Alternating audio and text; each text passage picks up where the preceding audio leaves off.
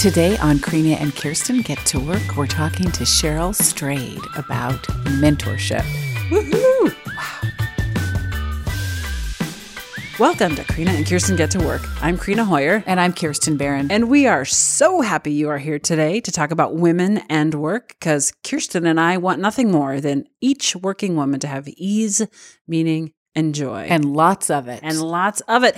And we get to talk to Cheryl Strayed about this and so much more. In fact, today we are going to spend some time digging into this notion of mentorship and why having a mentor is so important for women, how to cultivate mentorship. And we get to hear hopefully some stories from Cheryl about how mentors have shaped her life. The data tells us that women benefit enormously from having a mentor. In fact, they actually benefit more than men do from having mentors. So this is a particularly important topic for women and work. And I can't think of, frankly, a better person to talk to us about mentorship than Cheryl Strayed. Yeah, because mentors come in all forms. And I think Cheryl has been a mentor to so many sort of personally, but her writing and her advice columns and her podcasts have done so much more. So folks, Cheryl Strayed has written several books, including Wild, Brave Enough, Torch, and Tiny Beautiful Things. You can hear her podcast. She has several. She has one called Dear Sugars, which is no longer being produced, but you can still find it. And, so good. And they are out there. I'm still listening to them.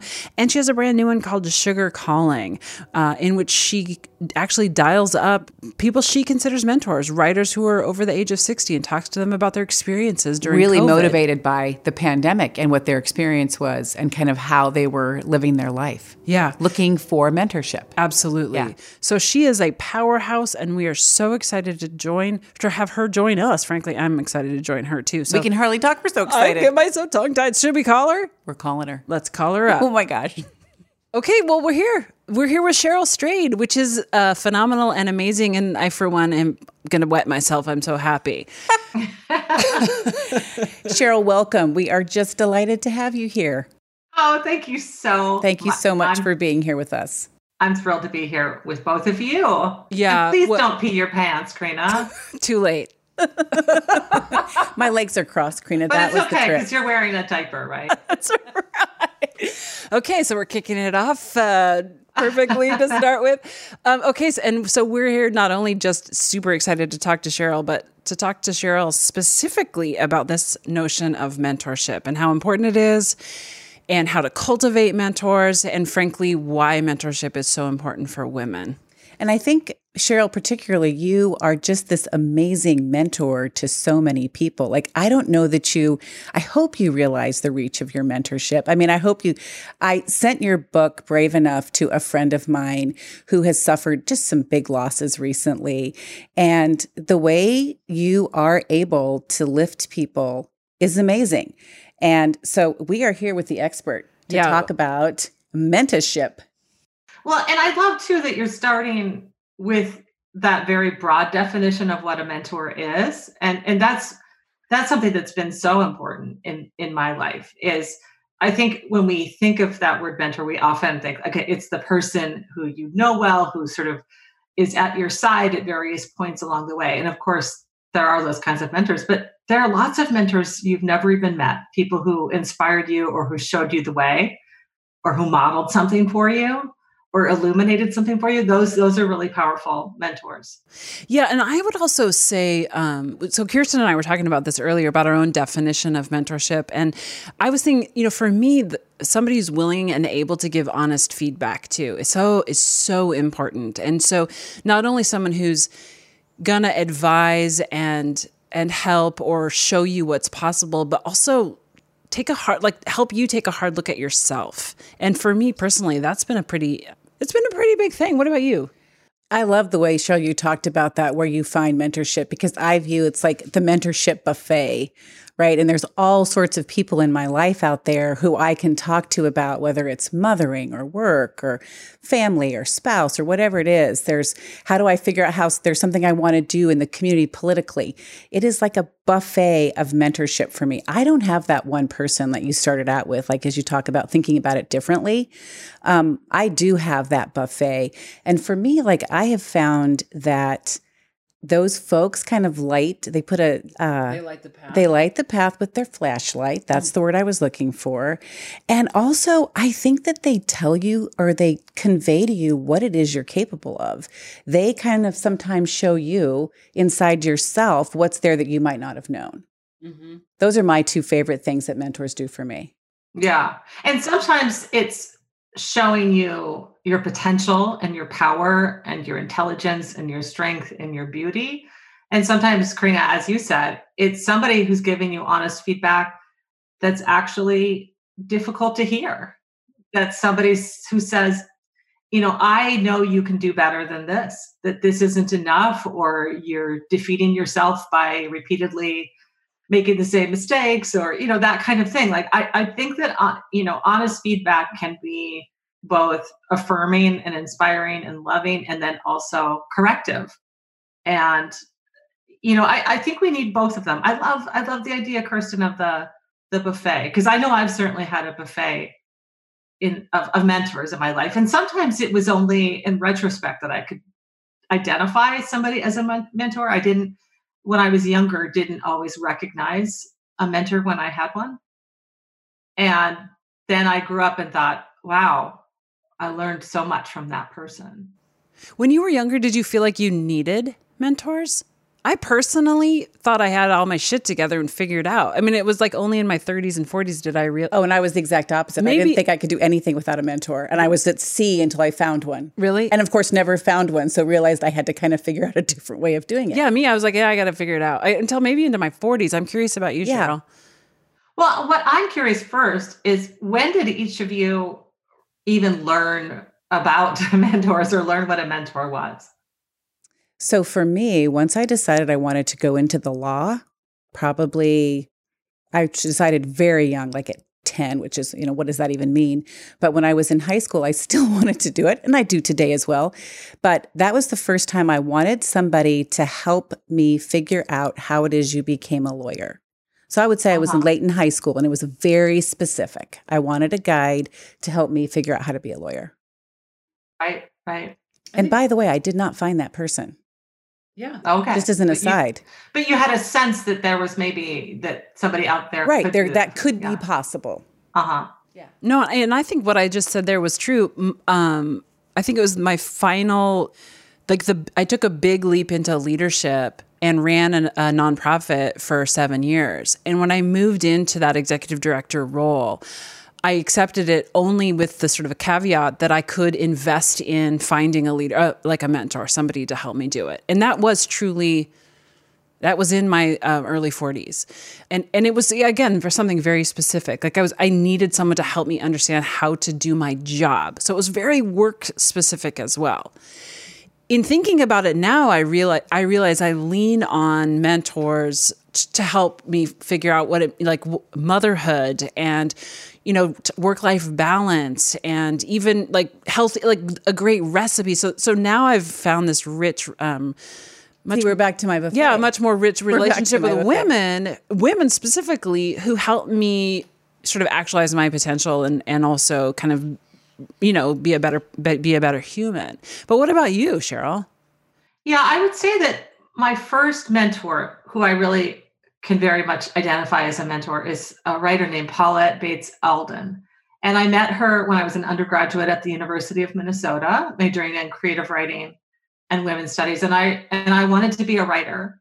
And of course, every career path is complicated in its own way. And one of the ways that the career path of an artist is complicated is you really have to figure out there isn't a direct route to what we consider success. You can be a really great writer and finish your book and nobody wants to publish it. And so, it's different than if you're in law school, you can be pretty sure you're going to come out and be able to find a job, right? And as a writer, you do not know if you will have any sort of external success. And so what I was looking at when I was really first met Paulette, she was my teacher, not only how did she make a career, but how did she make a life?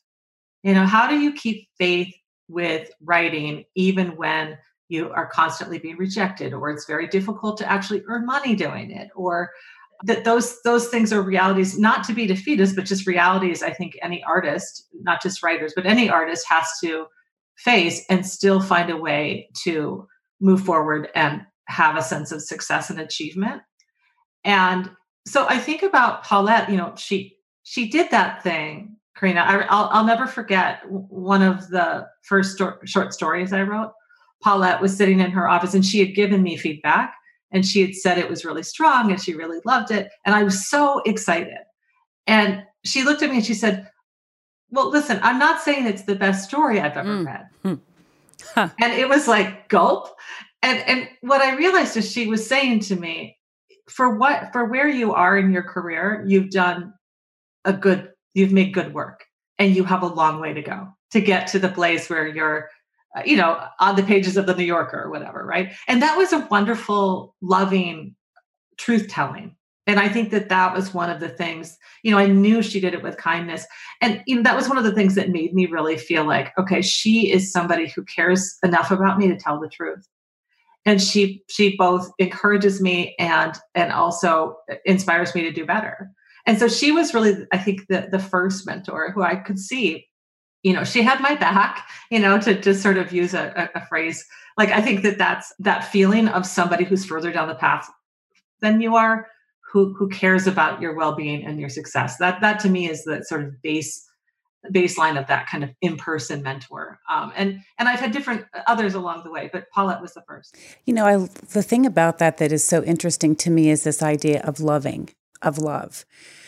I have had somebody give me very hard feedback. I have a very good friend of mine, and I've said this on the air before. I've not said this. This is the second time I've talked about this because it was so kind of pivotal in my life. But somebody who loved me so much basically said to me, Kirsten, you are lying in this part. I actually come to her and said, hey, I think I'm having some trouble with this. I think I might not be telling myself the truth about this. I think I'm lying about this.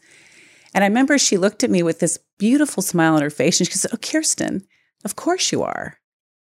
And it was the affirmation with so much love, so much kind of embracing and also recognizing. I felt that not only did she recognize and point out and validate my own sense of this is bad, but there was this other kind of embracing of, and it can be different. I felt like that was my best moment of mentorship in my life, holding those two things, that terrible pain and that big possibility. It was that's like mentorship on steroids, right? Yeah. It's a beautiful thing.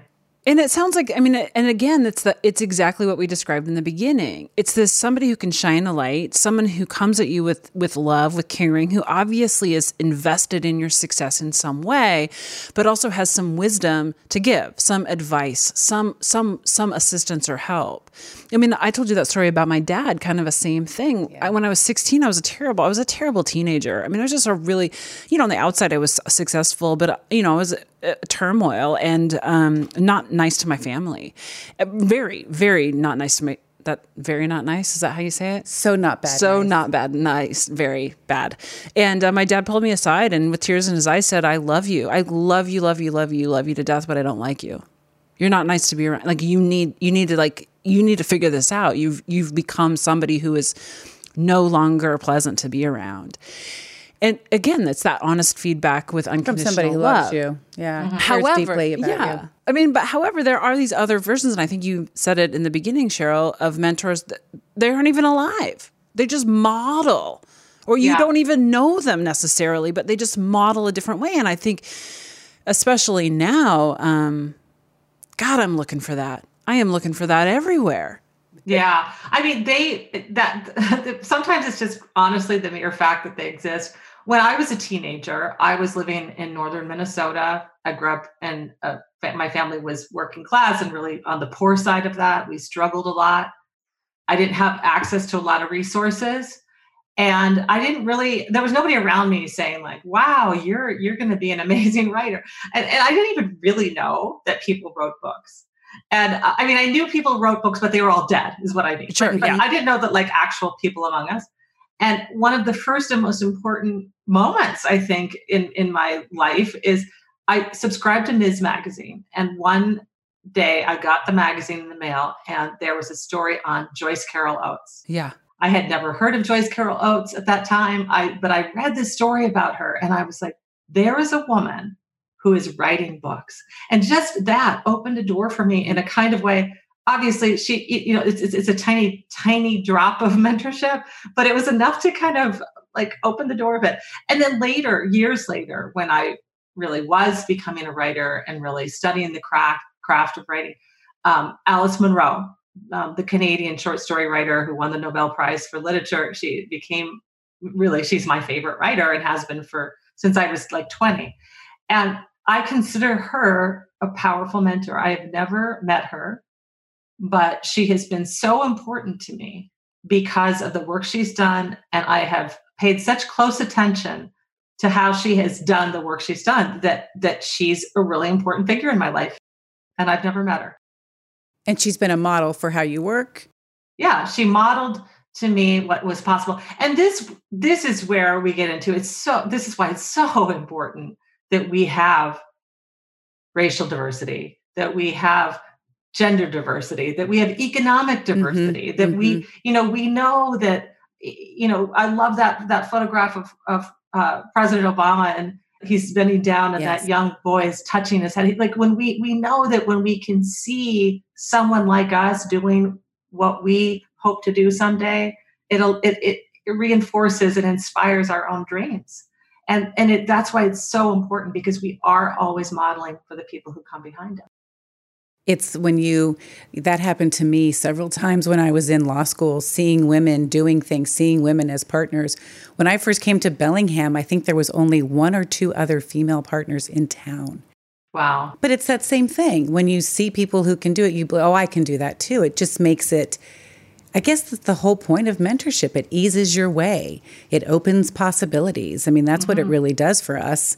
Cheryl, can you hear Roxy, who's Karina's dog drinking water? She's a darling dog. Can. Yeah, she's super cute.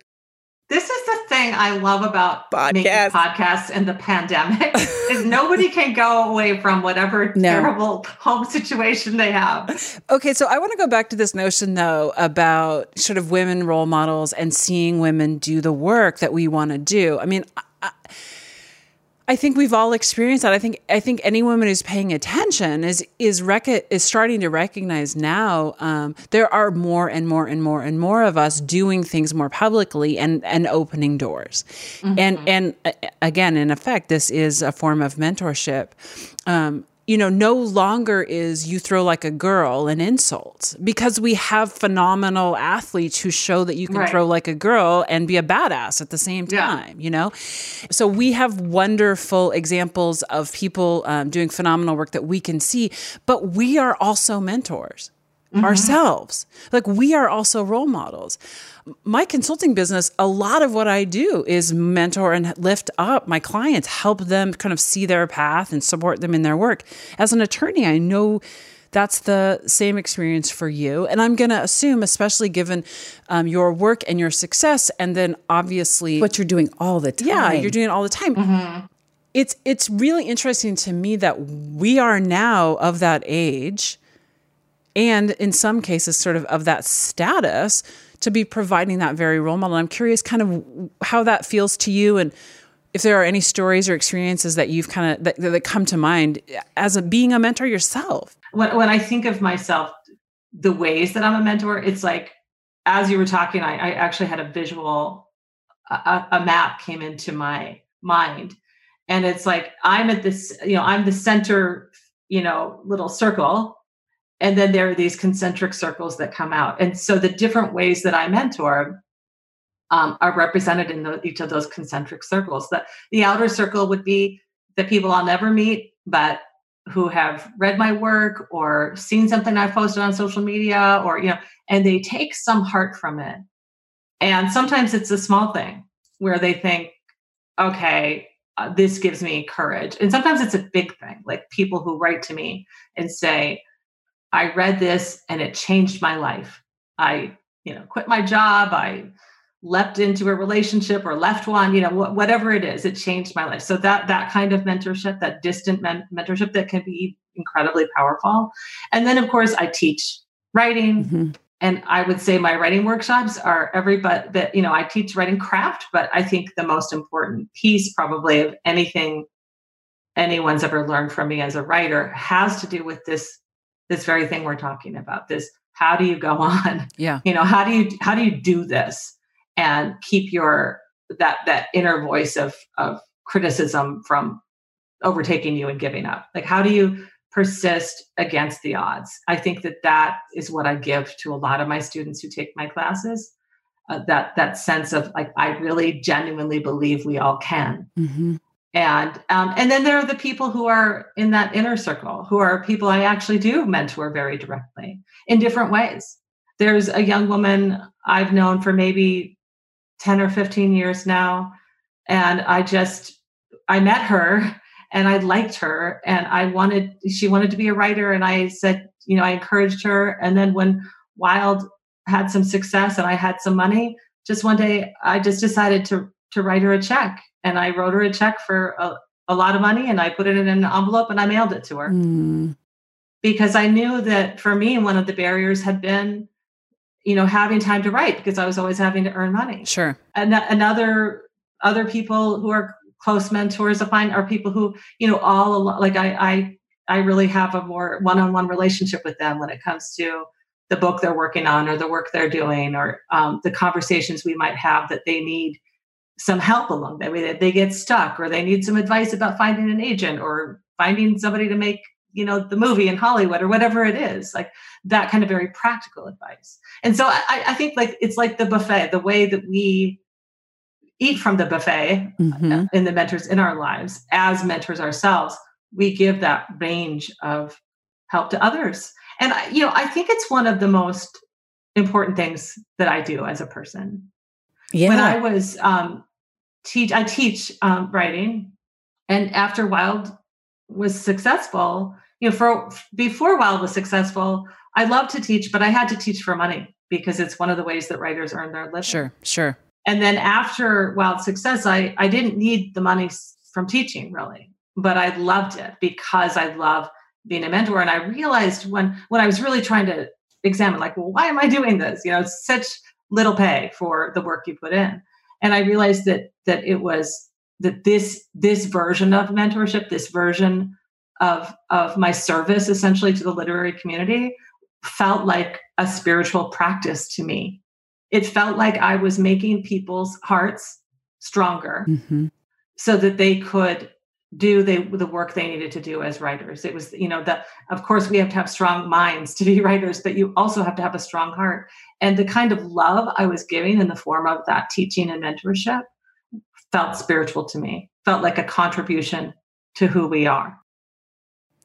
I think when you've just articulated that, what feels like to me, which is basically your ministry in the world, right? Mm-hmm. How is it that I create meaning, not just in myself, but you found all these different ways. And this is, I'm going to fangirl you a little bit because I just have to. Sure. I was an English major, and I just don't understand how anybody figures out how to live life without being an English major. I'm like, oh my gosh, how do you figure that out if you haven't read all those books to know about all those experiences and see how people manage them? I just don't know how you guys are making it without reading all of those books, right? I'm with you, Kirsten. I feel sorry for the people who I know. I'm like, how are you figuring? I was an English major. I mean.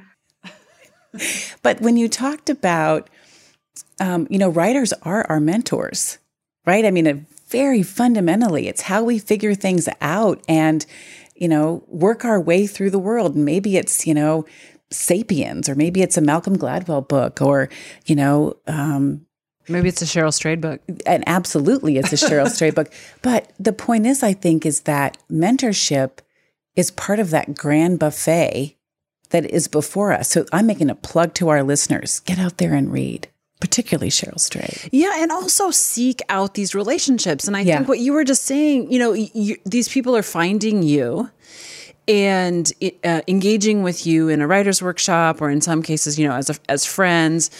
And I think, how to cultivate a relationship with a mentor is also something I'm very curious about. I mean, you've tried it unsuccessfully. Yeah. And I think part of it for me is, you have to be ready for it. you have to be open to feedback. You have to recognize and frankly crave that kind of relationship, or it's not going to be effective and or you're not going to find it.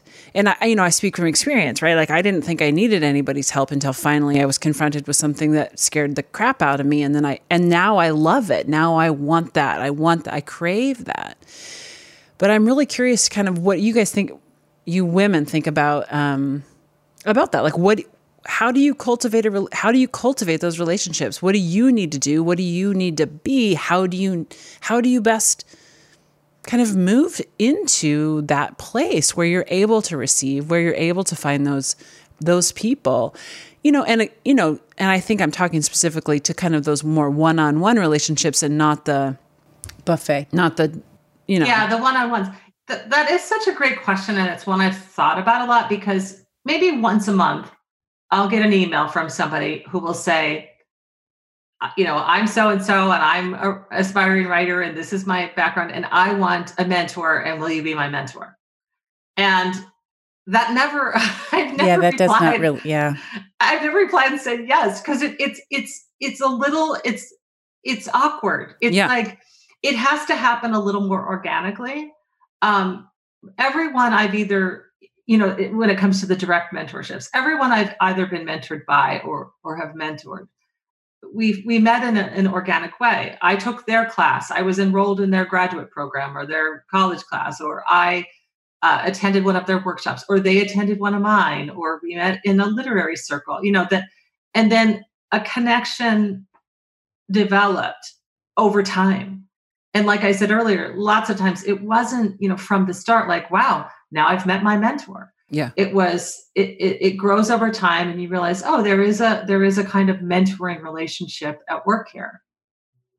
And I do think that what's complex about that is I'm always mindful of access. Like, okay, so we know that the Old Boys Network has been so powerful over time because of this very thing I described. Like, you're in the club and one thing leads to another and then you're connected and you help each other out. Exactly. And so what happens, to people who kind of feel like they can't get that into meeting somebody, even getting to the place where that organic relationship would grow.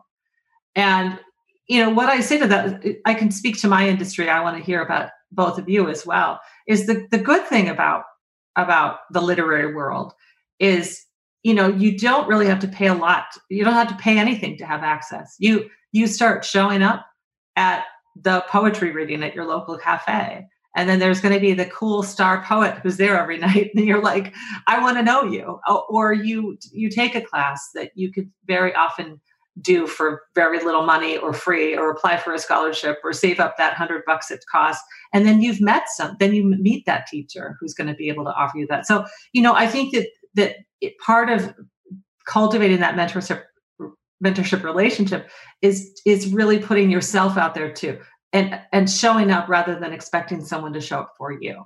So, sending an email and saying, will you come to me is not enough. Go to them and see what happens.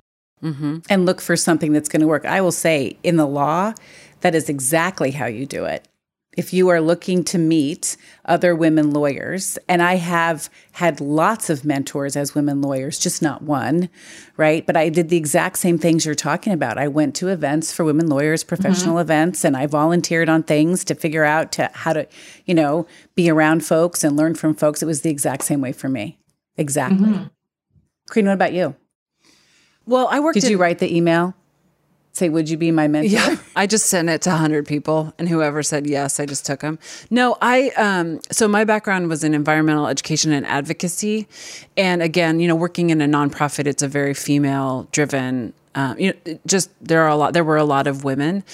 So when I had finally kind of ascended to leadership and looked around and realized, I was running an organization that was primarily female, but in a community or in a culture where it wasn't. I would be the only person with a purse at the meeting, and I realized I don't know how I'm looking to these men just sort of how to behave in this situation.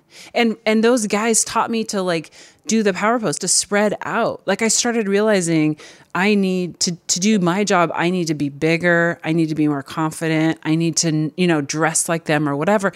And it was only later that I think when I met you that I realized, oh, feminine and power can go together in a pretty, effective fashion. And so I don't know, I guess what I'm saying is for me, access and finding strong women who were doing work in the way that I wanted was more important than finding women who were doing the work that I was doing, if that makes sense. And it totally makes sense. Yeah. And I also do love what you said, though, about, you have to show up. If you're in a position where you want to find someone to kind of help you see the way, you can't do it from behind a computer. You really have to engage. You have to be open and you have to be vulnerable. Yeah. Yeah. And I think too that there are ways we as mentors can also help,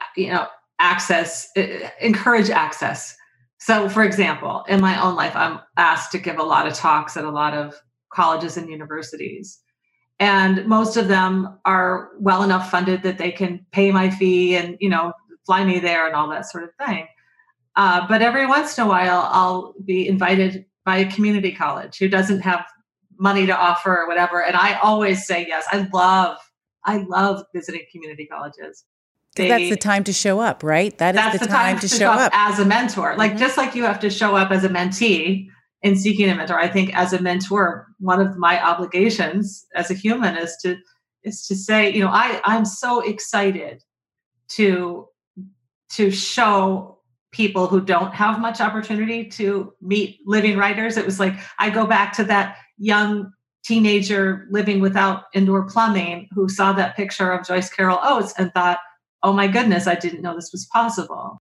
So I know that I've been that person to some of the people I've talked to in various venues, whether they be community colleges or basically places where, people with some economic diversity show up. Now, of course, there are people of economic diversity at all the colleges. I don't mean to generalize, but I mean that there are certain places that I go that I am always happy to show up for because I do, that's part of my mission is to tell everyone that they have the capacity to do this work if it is their calling. Mm-hmm. Yeah. Do you ever find or do you feel like mentors are always older than you? No, I mean, it's interesting. I was thinking before we talked because of course there's a gray area. Like you just said, you have a mentorship relationship to some degree. I certainly have a lot of writing peers who I turn to for comfort or enlightenment or, and they can be, about my same age. The youngest person I called for Sugar Calling is my real life in-person mentor, George Saunders, who's, he's like 10 years older than me, so it's not like I think of him as like, oh, so much older than me. He's basically my, in my age range, but just a slight bit further down the path. And then there are other people like Pam Houston. Here again, she's about, I don't know, maybe 6 or 7 years older than me. She's a friend first. I don't think of her as my mentor, but when I need advice about certain aspects of I don't know, of teaching and writing, she's a great person to turn to. So there's this little tinge, it's a friendship that has a tinge sometimes of maybe we just call it shop talk, but there is a bit of mentorship dynamic that can go on. And I know I can be that way to other, some of my peers who are like, haven't had an experience that I've had as a professional and they want to hear my advice. Yeah. I think it's unusual to have somebody mentor you who is younger than you. But at the same time, when we talk about the buffet of mentorship, there's so much that, I don't know, I get from young people that enriches me. Yeah. I mean, so I do definitely get mentorship from them for sure. So Cheryl, I want to ask you a question, something that, and I want to be sensitive to where we're in time, and I want to make sure I get this question because I've really been struggling with it. And I thought you're a good person to ask this question of. So many of the people that I have been mentored by or looked up to and kind of looked at their life and said, that's what I want to do. let's see, Susan B. Anthony, Carrie Chapman Catt, Flannery O'Connor. There's these people who I find out after I develop my adoration and respect that, as is, appropriate with their time in some ways, but there's racism. There's some deeply held belief that you can tell from their writing or their speaking that they did not believe in equality. And I look at those people and I think to myself, I still want to call out from them the value. But how do I guess all of life is holding the tension well, but I really am struggling with those models that I've looked to, that I look back at and say, wow, I just realized they're racists or racist Right. or racist behavior or whatever you want to call it. Yeah. Or, I think I'm glad you brought that up, because I was going to say, let's talk about the dark side of mentorship. Oh, yeah. And, there's a lot under that umbrella. There's the people, the the activists, the writers, the thinkers, the historians, the scientists, the politicians, the attorneys, the people who led nonprofits in all of our work, right? There are all these people who, have been held up as sort of heroes of the age that we in our age, under further scrutiny, see that they had some absolutely reprehensible beliefs. And, for me, what I've decided to do is I say, okay, a figure like Susan B. Anthony, I think that she served a purpose. She did good work in one area that really had lifelong, that had huge impact. And you can value that at the same time that you say, but, I don't hold her up as one of my idols anymore, because, I have a higher standard. Mm-hmm. I see that she too was profoundly, deeply flawed. She was a woman of her times, but she was profoundly and deeply flawed. And I guess in some ways, and that can happen to the mentors who don't go on to be, world famous, like Susan B. Anthony, people who really in so many ways gave us something, gave us some wisdom, gave us some support, who then, maybe sometimes also sexually harassed us or became emotionally kind of abusive and gave the criticism that wasn't from love, but was from jealousy or wanting to hurt you, or, that mentors can be as complicated as, mentors are as complicated as humans are. And so to be a mentor, in my mind, isn't synonymous with being, the ideal person, the perfect person, the idol. It's being fully human. And what I think that what I try to do is take the beauty, take the good, take the wisdom from each person that I can, and leave the rest behind. And sometimes that means leaving the relationship behind. Mm-hmm. Sometimes that means reordering, in your mind, the people you admire the most, or reordering who you invite into your sphere. You might have a mentor who was great for you in your early 20s, who now, you don't want to continue that relationship for any number of reasons. So I just think that embracing complexity and expecting that there is going to be some, I guess, disappointment, in this relationship that we do kind of sometimes tend to idealize. But I also like that you brought that up. Sometimes those relationships are over. Yeah. For whatever reason. And Queen and I are always talking about that. When something doesn't work for you anymore, you need to make a change. And that's true with mentorship as well. Those relationships may, for one reason or another, not work anymore. But it is true, like when you talk about Susan B. Anthony, 15 years ago, I would have worn a Susan B. Anthony shirt, right? I'd be like, oh, cool. Right. I would not do that today. And it's not because you say, okay, Susan B. Anthony is all terrible. But what you have seen now is, some really credible evidence of some deep, deep racism that she held, and you don't want to celebrate her anymore. One of the things I brought up, my friend Pam Houston, the writer Pam Houston, earlier. And when I first met her, I was a fan of her work. And then we became friends, and we taught classes together and workshops together. And I remember one time she got some question from the class, and she said, the question was about, like, well, do sometimes your students become your friends? And she said, well, in order for somebody like that to become my friend, they have to kind of stop being my fan. Mm. Because what's going to happen is, when you're somebody's fan, they don't disappoint you. You think they're wonderful, and you hold them up high, and you see them as some form of, if not perfection, close to that. But then when you become their friend, what you see is that they have all of these aspects, and some of them annoy you, or some of them disappoint you. And I think that's a really sort of healthy transition for mentorships to go through. That you might, at the beginning of a mentorship, really be like, there's this power dynamic where the mentor is way up here and the mentee is learning everything.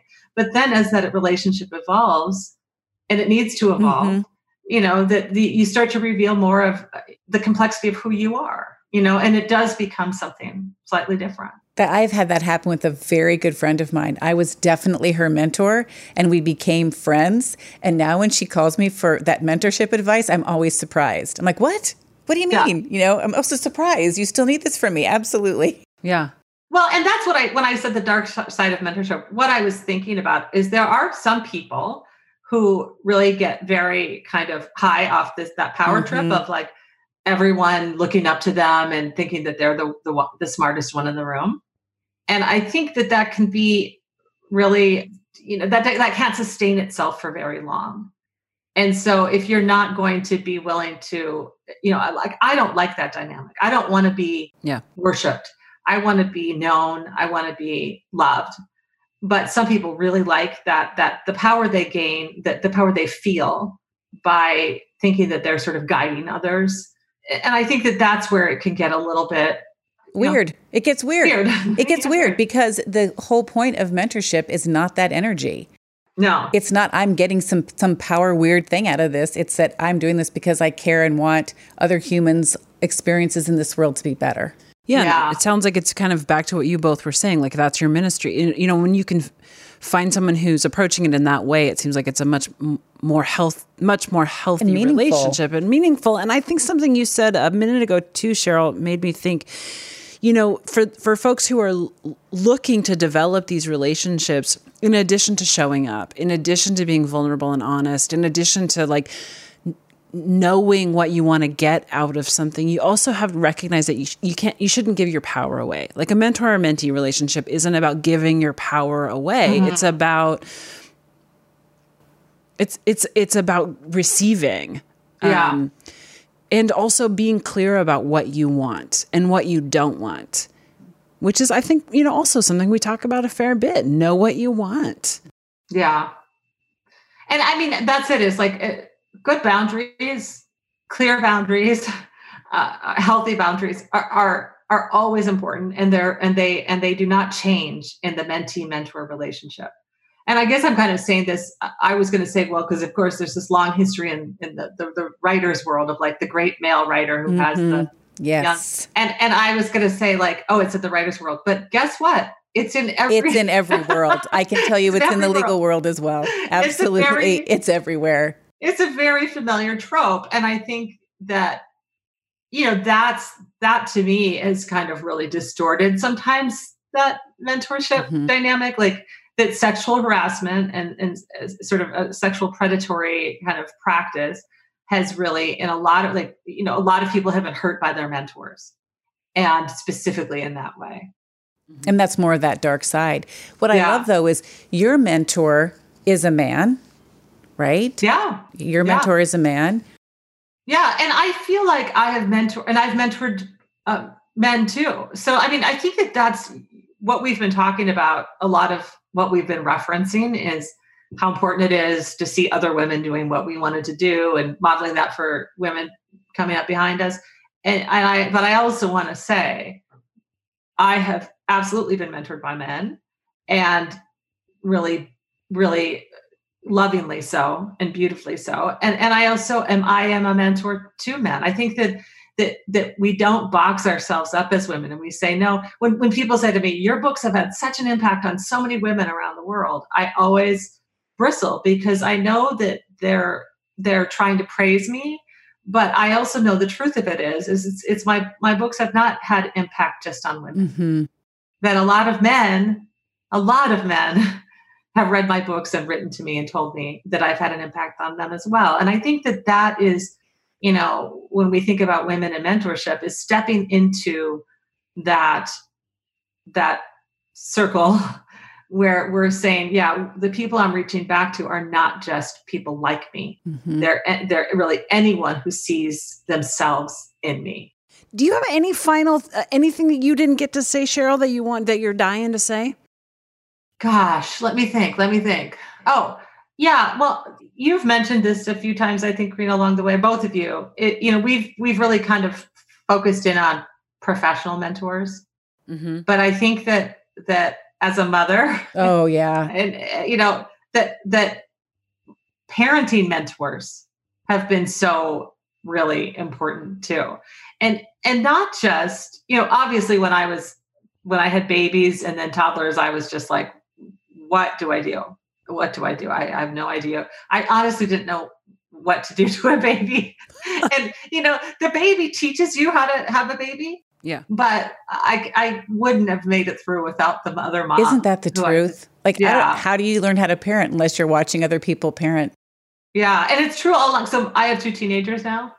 My daughter's going to be 15 next month. I actually think you said that when is this coming out? My daughter's going to be 15 on October 22nd. So she'll. Same birthday as my middle kiddo. Wow. Oh, really? Yeah. And then my son is 16. So I have an almost 15-year-old and a 16-year-old. And super exciting times. Exciting times.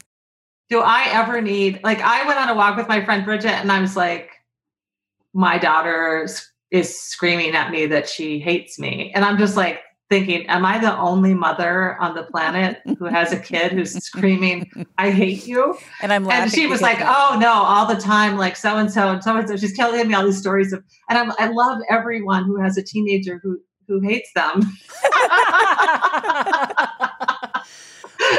Because it makes me feel not so alone. And that is a kind of mentorship too. Yeah. Because basically it's like, how do I live? How do I do this? Mm-hmm. What is the way?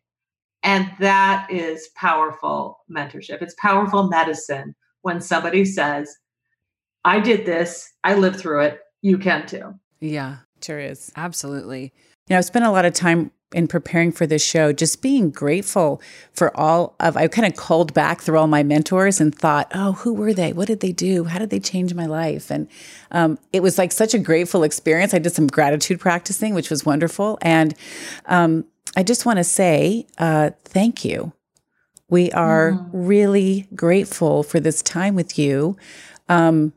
Grateful for the mentorship that you give to so many people in all of your circles with that stone in the pond and out go those ripples. So many thanks to you for being here with us and talking about this. I can't wait for our listeners to listen. Why are you whispering? Because it's so exciting. Thank you. I've really enjoyed talking to both of you. This is such a deep and interesting subject. And I'm really glad you're doing the work you're doing on the podcast and exploring so many issues, but this one in particular. Thank you. Yeah, thank you so much. Karina and Kirsten Get to Work is recorded and produced by yours truly, Karina Hoyer and Kirsten Barron. Find all of our episodes anywhere you listen to podcasts. You can also find us on YouTube, Facebook, Twitter, Instagram, on our website, or email us at yougettowork@gmail.com. Thanks for listening.